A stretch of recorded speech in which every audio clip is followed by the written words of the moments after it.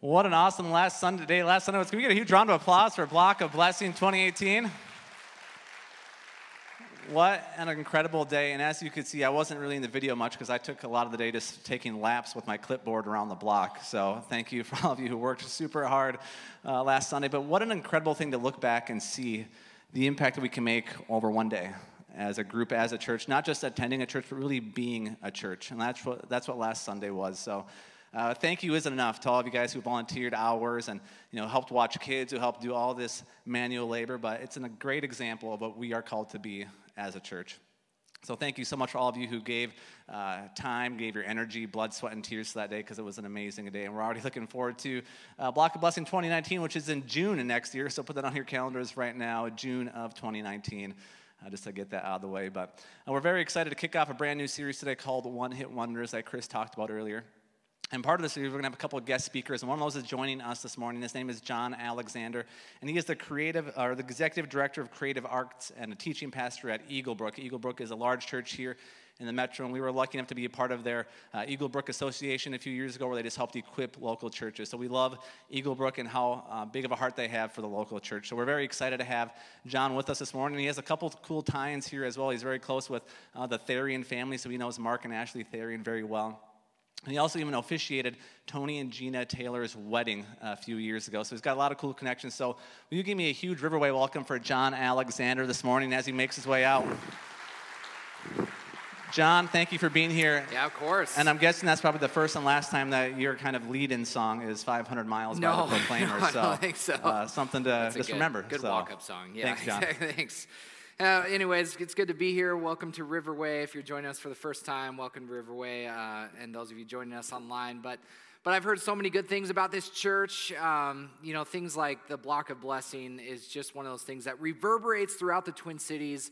And so way to go making it to church this morning. That's not easy to do either, especially those of you with little kids and stuff. So way to go about that. When they invited me to speak at this series called One Hit Wonders, I was offended. I thought they were talking about me. This is a one-hit wonders anyway. But when I heard it was about songs, I was thinking as I was driving in, my favorite one-hit wonder songs. The songs they played were really good, but my favorite one-hit wonder song of all time, Ice Ice Baby by Vanilla Ice. Do you remember that one? It's great. I think I could rap the whole song right now, but if I did that, half of you would walk out and never come back. Anyways, to dive in here without raising any hands, let me ask you a question without raising any hands. How many of you are facing an important decision right now? Someone's like, does deciding between Chipotle or McDonald's later count as important? I'll let you think about that. But according to Columbia University researcher Sheena Iyengar, the average person makes 70 conscious decisions a day. How many of you are facing an important decision right now? As I just said, we make 70 conscious decisions a day, 25,000 over a year, 2 million over the course of 80 years. It's been said we're a sum total of the decisions we make in life. And if you're taking notes, I was just getting there. Pastor Craig Groeschel says it this way: the decisions you make today determine the stories we tell tomorrow. I mean, isn't that true? Decisions like where to eat, Chipotle or McDonald's, they seem inconsequential, but those decisions add up.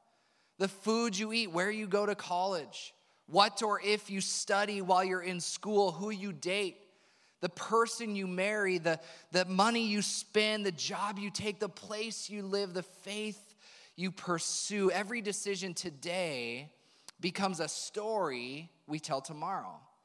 Now, some of you have already made a lifetime of decisions. The stories you are living right now are a direct result of the decisions you made years ago. But for most of us, we still have tens of thousands of decisions ahead of us. There is still a story to live and tell that will be directly affected by the decisions that you make today. So the question this morning is this: when faced with a decision, will God come through when you need the wisdom to decide? A couple of months ago, I was experiencing some discomfort in my teeth, but I was on my way to California with some friends, and so I really didn't have time to get it checked out. But once we landed, the pain in my tooth became devastating.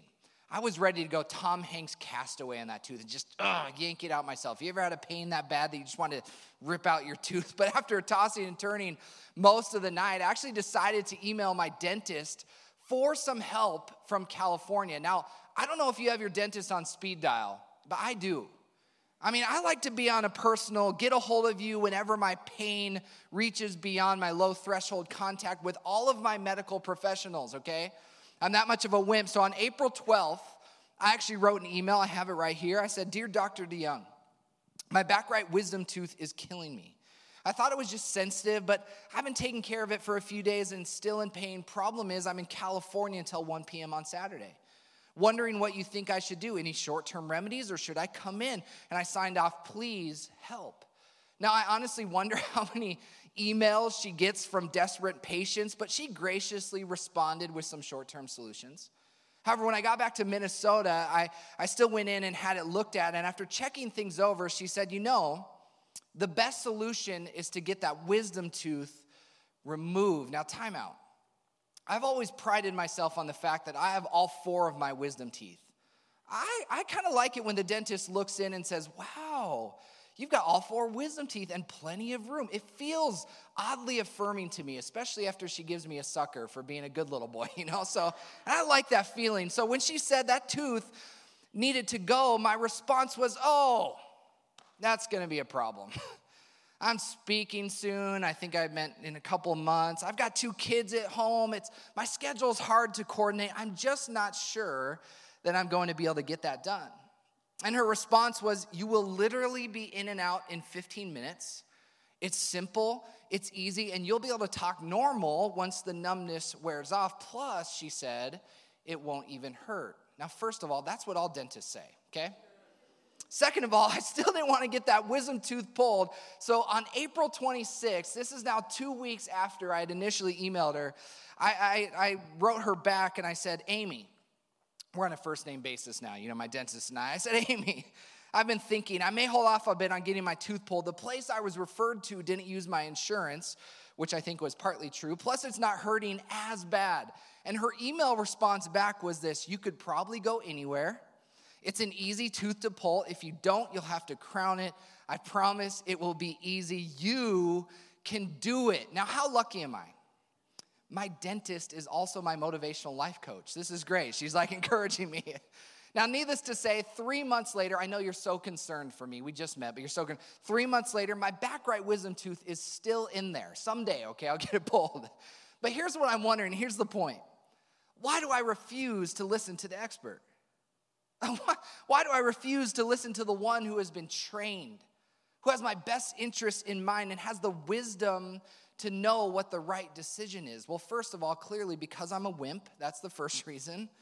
But that's not the only one.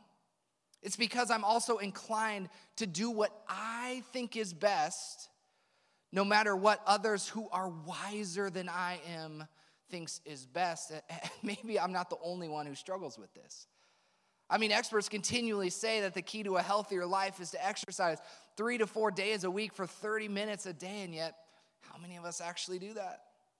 Study after study shows texting and driving is far more dangerous than drinking and driving, and yet how many of us still sneak a text every once in a while? Eat more fruits and vegetables, less sweets.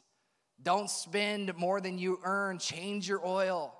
Sleep 7 to 8 hours a night, floss your teeth, and yet sometimes we're more often inclined to do what we think is best rather than someone with more expertise or wisdom thinks is best. And that's exactly what happens in the scripture passage we're going to look at this morning in 1 Kings chapter 12. Now, this is found in the Old Testament, and maybe it's about a guy you've rarely heard about, but to give some context, King Solomon, you've probably heard of him.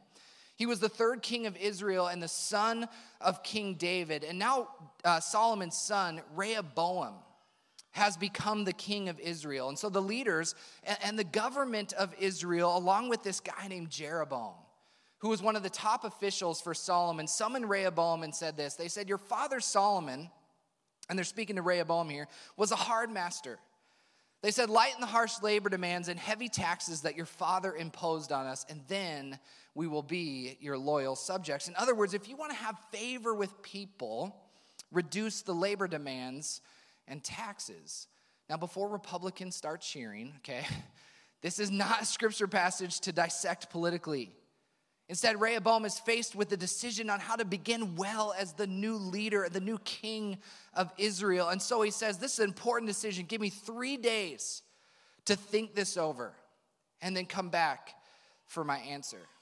And so during those 3 days, King Rehoboam called a first group together for counsel, and he asked for their help. This is a group of elders who had walked alongside Solomon. They'd fought battles.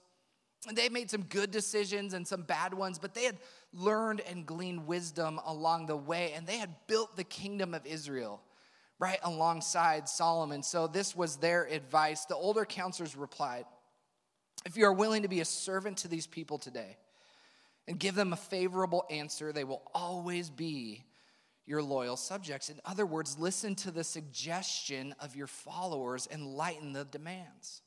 But see, that wasn't the answer that Rehoboam wanted to hear, so he went about seeking a second opinion. And in the second opinion, he called together a group of young men that he'd grown up together with as friends. And the young men, this is now the second group, replied, this is what you should tell those complainers who want a lighter burden. Tell them this, my little finger is thicker than my father's waist. Yes, my father laid heavy burdens on you, but I'm going to make them even heavier. My father beat you with whips, but I will beat you with scorpions. So now he's got the advice and the counsel of this older group and the advice of his younger friends. What's he going to do? 3 days later, everyone comes back to hear his answer. And you probably saw it coming, but it says this, Rehoboam rejected the advice of the older counselors and followed the counsel of his younger advisors. In other words, he decided to lay even heavier burdens on the people. And as a result of this one decision, the people of Israel revolted. Rehoboam eventually had to flee the country, and the kingdom of Israel officially split into two. Now, Rehoboam eventually becomes king of the southern part, the kingdom of Judah, but with 2 of the original 12 tribes of Israel. And the people make Jeroboam the king of Israel, the northern part, with 10 of the original 12 tribes of Israel. And his story ends like this.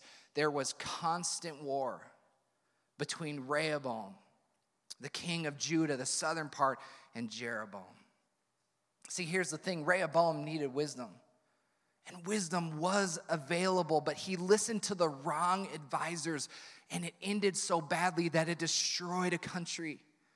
I mean, think about that. Who you listen to, the people that you surround yourself with will often be the difference between the right and the wrong decision. So let me ask you, who are you listening to? What kind of wisdom is influencing your decisions? Because whether it's today, tomorrow, or in the weeks ahead, every single person will be faced with a decision that will require godly wisdom. And that decision will lead us down a path, good or bad, towards God or away from him. So by looking at the life of Rehoboam, when faced with a decision, really quick, I want to show you 3 steps to take when you need wisdom to decide. And if you're taking notes, the first is this: start with God. You know, one of the things that struck me about Rehoboam's story is that we never see him praying. He doesn't go to God. He doesn't seek the wisdom of spiritual advisors. Instead, he just goes about seeking wisdom on his own. And I know this seems so simple. I mean, like, you're in church. Of course, the first point, start with God. Yes, we get it. Now get on to the good stuff. But I actually find this is more difficult to put into practice. You know, I wonder if sometimes we feel like our decisions are too trivial or unimportant to include him. Or maybe we just get so busy trying to decide on our own. I know I do this, that I forget to include and start by asking God first. But Scripture is crystal clear. God will be gracious, it says in Isaiah 30. I love this verse. God will be gracious if you ask for help. He will surely respond. Ask. God is a God who wants to respond and help. Now, again, personally, I said this earlier, but I have not always done this well. In fact, we learned this the hard way about 10 years ago. 10 years ago, my wife, Emily, and I were working at a church in Las Vegas, but about 2 years in to living in Las Vegas, we wanted to come back to Minnesota. And so I applied to attend a seminary out here in the Twin Cities, and I received a full ride offer. So we put in our 2 weeks notice at our job, and we sold our house, or we put our house up for sale. We packed up all of our belongings. And about 2 days before we were set to leave Vegas, I received a phone call from the seminary, and they said, John, we made a mistake. I said, oh, yeah? They said, yeah, we offered 10 full ride scholarships, but we really only have money for 7. I said, well, what number am I? And they said, you're number 8. I said, we've put in our 2 weeks notice. We've sold our house. We're all set to move. What are we supposed to do? And they said, sorry. I mean, needless to say, I pulled my admission, but we decided in that moment to move back to Minnesota anyways, this time with no school, no jobs, and no plans. And that started in that season a frantic process of trying to make decisions without following God's lead. I mean, I applied for any job I could apply for. I explored all kinds of ministry positions. I chased every lead. Frankly, Emily, my wife, and I felt desperate and lost, which is not a great place to be when you're trying to make life-altering decisions. However, we eventually both got hired for jobs out in California. Emily as a resident director at a Christian college, and myself as a pastor of junior high students. And looking back on that, did God want us to take those jobs in California? It's hard to say. I'm not even sure if we asked him. I mean, they were jobs. They came up at the same time, and so we kind of shrugged our shoulders and said, sure, let's go. Now, this seems crazy to recollect, but the day that I was supposed to fly out to California and begin my new job out there, my older brother, Ryan, who's 9 years older than me, a guy I've always looked to for wisdom and advice, he was adamant that I spend time talking to 2 men. Gus, who was an older, wiser father figure mentor in my life I'd known several years. Another man named Rick, who was an older, again, wiser man who was president of a different local college. And I was reluctant to have this conversation, but eventually I agreed. And after listening to the wisdom of these 2 men, I decided to ask my future employer for just a 1-week pause so I could really discern the right way forward. However, when I called to ask for this 1-week pause, my future boss responded and said, John, you clearly aren't going to work hard. He said, I haven't asked for a day off in 3 years. You're already asking for a week off. We don't want you to come any longer. And at that point, this really knocked the wind out of us because we thought that God had given us the answer. But once we gathered ourselves, we sought some more counsel. That's finally, now this is 2 months into it when it finally hit us. We had not been including God. We had been getting out ahead of God, and we'd been dragging him behind our decision making. So finally, after 2 months of chaotically searching for the answers to life-altering decisions, we stopped, we paused, and we started by asking God for his help. I mean, sure, we kept actively searching for solutions, but we determined not to get out ahead of God. It was in that season where we finally spent some time in prayer and discernment that we determined God wanted us to stay in Minnesota. And that's the time where we both applied for and accepted ministry positions here in the Twin Cities. And that decision became one of the very best decisions of our lives, all because we determined not to get out ahead of God. So let me ask you, are there any decisions where you are way out ahead of God, where you are dragging him behind your decision making?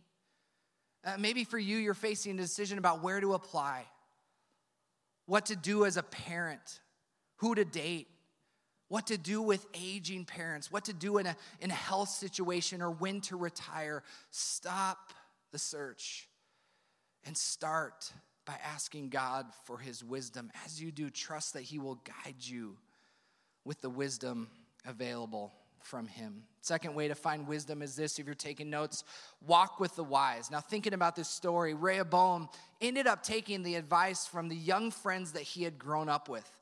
And it was his friends that told Rehoboam to tell the people, my little finger is thicker than my father's waist. My father beat you with whips, but I will beat you with scorpions. Now, as I was studying this is like the Hebrew version of yo mama, yo dada trash talk, okay? I mean, Rehoboam's friends were hot-tempered, inexperienced, foolish trash talkers. I mean, think about some of your high school friends. They probably all weren't gems, right? And what if you went back and asked them some advice and for some wisdom right now in life? This is what he's doing. But here's the thing, how often would we rather go with the decision that makes us look good with friends? The approval of peers is a powerful force no matter how old you are. That's why if you want to walk with the wise, or if you want to become wise, you need to walk with people who are wise. Proverbs 13:20 says this, walk with the wise and become wise. Associate with fools and get in trouble.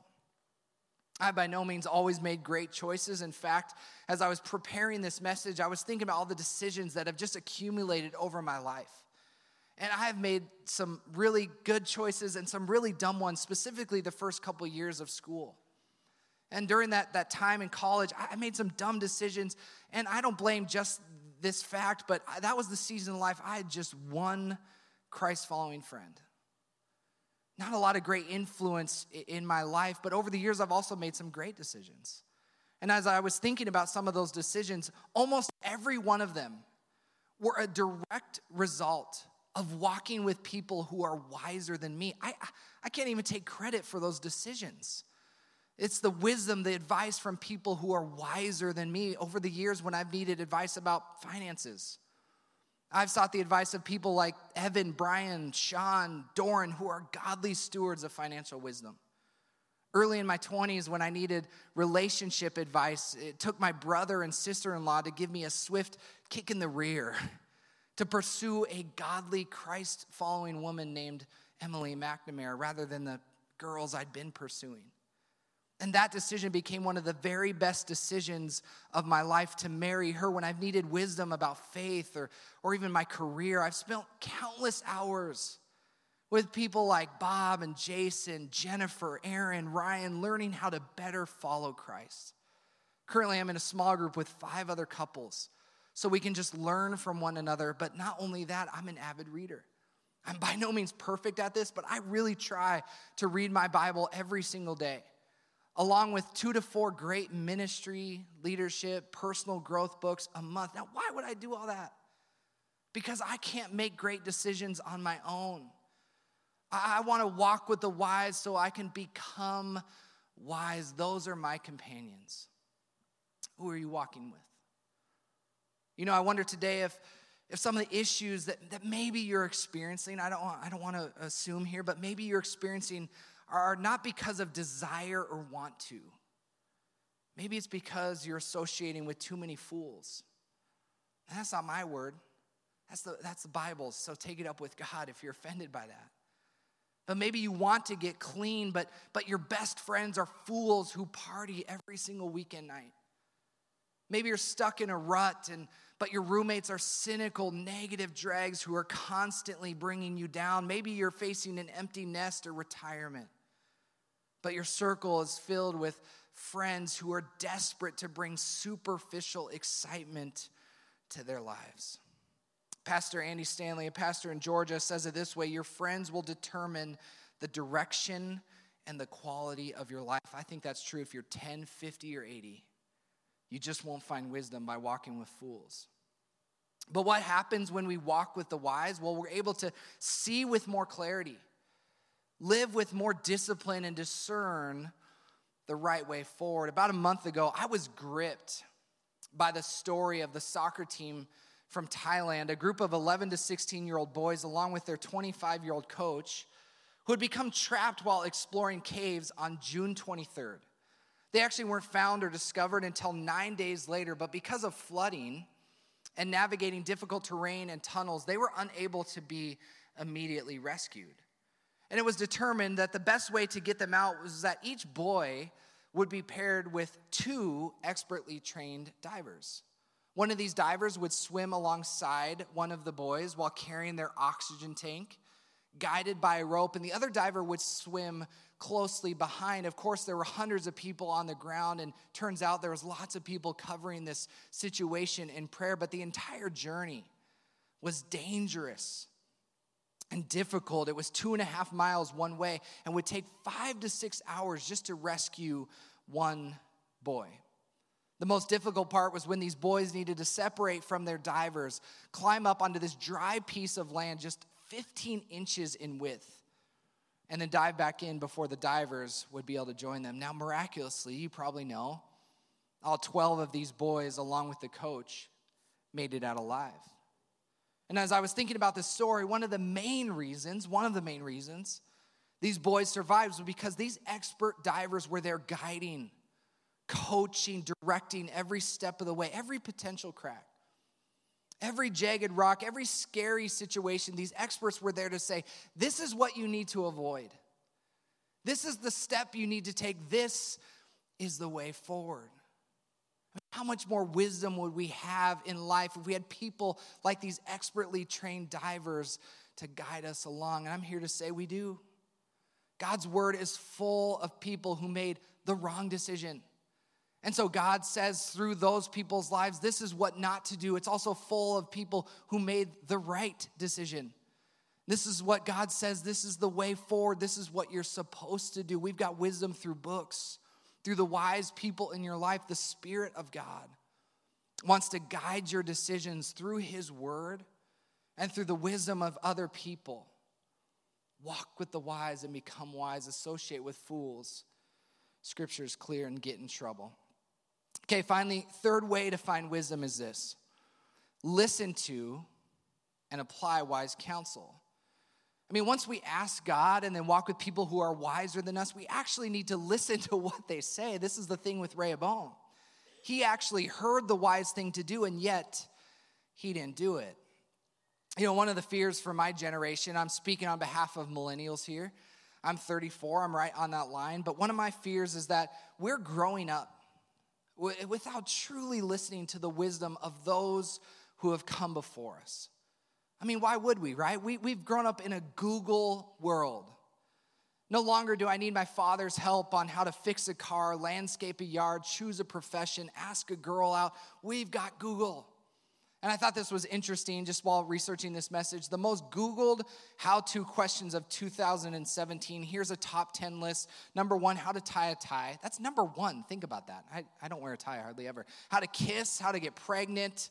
One leads to the other. Sometimes how to lose weight, how to draw, how to make money, get a job that seems so interesting, how to make pancakes. Now we just turn to breakfast foods. How to make pancakes, how to write a cover letter, another breakfast food, how to make French toast, and because of that, how to lose belly fat. It's kind of all tied in.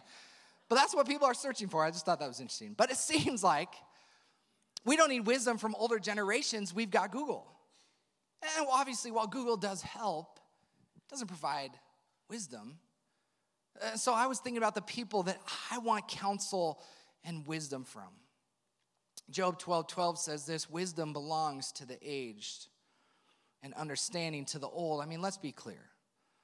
Wisdom is not always about age. There are some truly unwise old people, okay? And there are some people who are wise beyond their years, but for the most part, the people that I want to listen to are the people who've lived some life. They've walked with Jesus for many years. Maybe life has beaten them up a little bit. They've been hurt, they've been bruised, they've been knocked down, but somehow these people have managed to get back up again. And now because of that, they walk with this humble, figurative limp. You know, they don't have all the answers. They're slow to speak, quick to listen, generous and kind. They're full of wisdom because they've lived it. Google can provide some answers and knowledge, but it can't provide wisdom. Over the last couple of years, I've gotten to know this 91-year-old man named Roger. We actually met 2 years ago when I had the privilege of officiating his wife of 66 years funeral. And so for the last few years, we've actually sat down, Roger and I, numerous times, really just so I can listen and learn and hear the wisdom from a man who's walked with Jesus. He has loved his family fiercely, and he's remained devoted to his wife until her passing for decades. There is wisdom that people can only share when they've lived it. And when we spent some time talking recently, I asked him, why should people listen to older generations? And he said, John, they've experienced many things that they can pass on to you at no cost.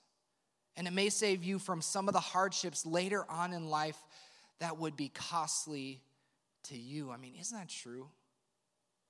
This life is too valuable to not seek all the wisdom you can find. The decisions you make today determine the stories you're going to tell tomorrow. So what kind of stories are you going to tell? For just a moment, if I can speak to the older generations here. Now, I'll let you define older. I'm 34, Roger's 91, so just put yourself somewhere in that scale there. But we need your wisdom. We need your stability and presence. We need you to speak life and truth, but also to listen and learn. Maybe your most important decisions are behind you. Maybe instead you need to make this your prayer that King David prayed towards the end of his life in Psalm 71. So even to old age and gray hairs, oh God, do not forsake me until I proclaim your might to another generation, your power to all those who come. And I'm sure that many of you are already doing that. Thank you for your faithfulness and your willingness to stay in the game so that you can proclaim God's might to another generation. But for everyone here, every person, maybe there's a decision that's come to mind immediately. It's just been looming over you. Or maybe there's a bunch of smaller decisions that are going to add up. What comes to mind? As we close things up, maybe there's a decision where and now it's hitting you. You really haven't brought God into it. What is that for you? Start right now. Ask God for his help. There's lots of things that come to my mind. He wants to help. He will graciously respond. And then think about your advisors. Who are the people you are walking with? If they're fools, might be time to find some more companions, different companions. But if they're wise, what are they saying about those decisions in your life? Have you actually asked them? And finally, once you ask the wise, godly people in your life and you've already asked God, do what those people are saying to do. I'm telling you, if you do that, unlike Rehoboam, God will come through when you need the wisdom to decide. With that, let's close in prayer and ask God for his help. Heavenly Father, we are grateful for your wisdom available to us through your word. I think about just all the wisdom that's available through Scripture, through the people in the Bible, some who made the wrong decisions, lots of them, some who made the right decisions, God. We want to be guided by your wisdom. The things that were costly to them, they can provide to us at no cost, and we want to seek your wisdom in those things. Lord, I thank you for the older generations, some of which have been so faithful to proclaiming your might to a future generation, God. Continue to motivate them, inspire them to speak truth and life. And finally, I think about all of those decisions that are hovering in this room. Decisions about relationships, aging parents, kids, school, decisions in our careers, our jobs. God, so many decisions. And God, we want to be guided by your wisdom. And so we hand those decisions over to you. I'm thinking about a few in my own life. Things where I need your help, I need your guidance, I need your wisdom, God. Will you lead us? Will you direct us through your word, through prayer, through the wise people in our lives? Ultimately, God, we want to be a people who follows your wisdom, which is the best wisdom available to guide our decisions. God, and it's in Jesus' name that we pray and we thank you. Amen.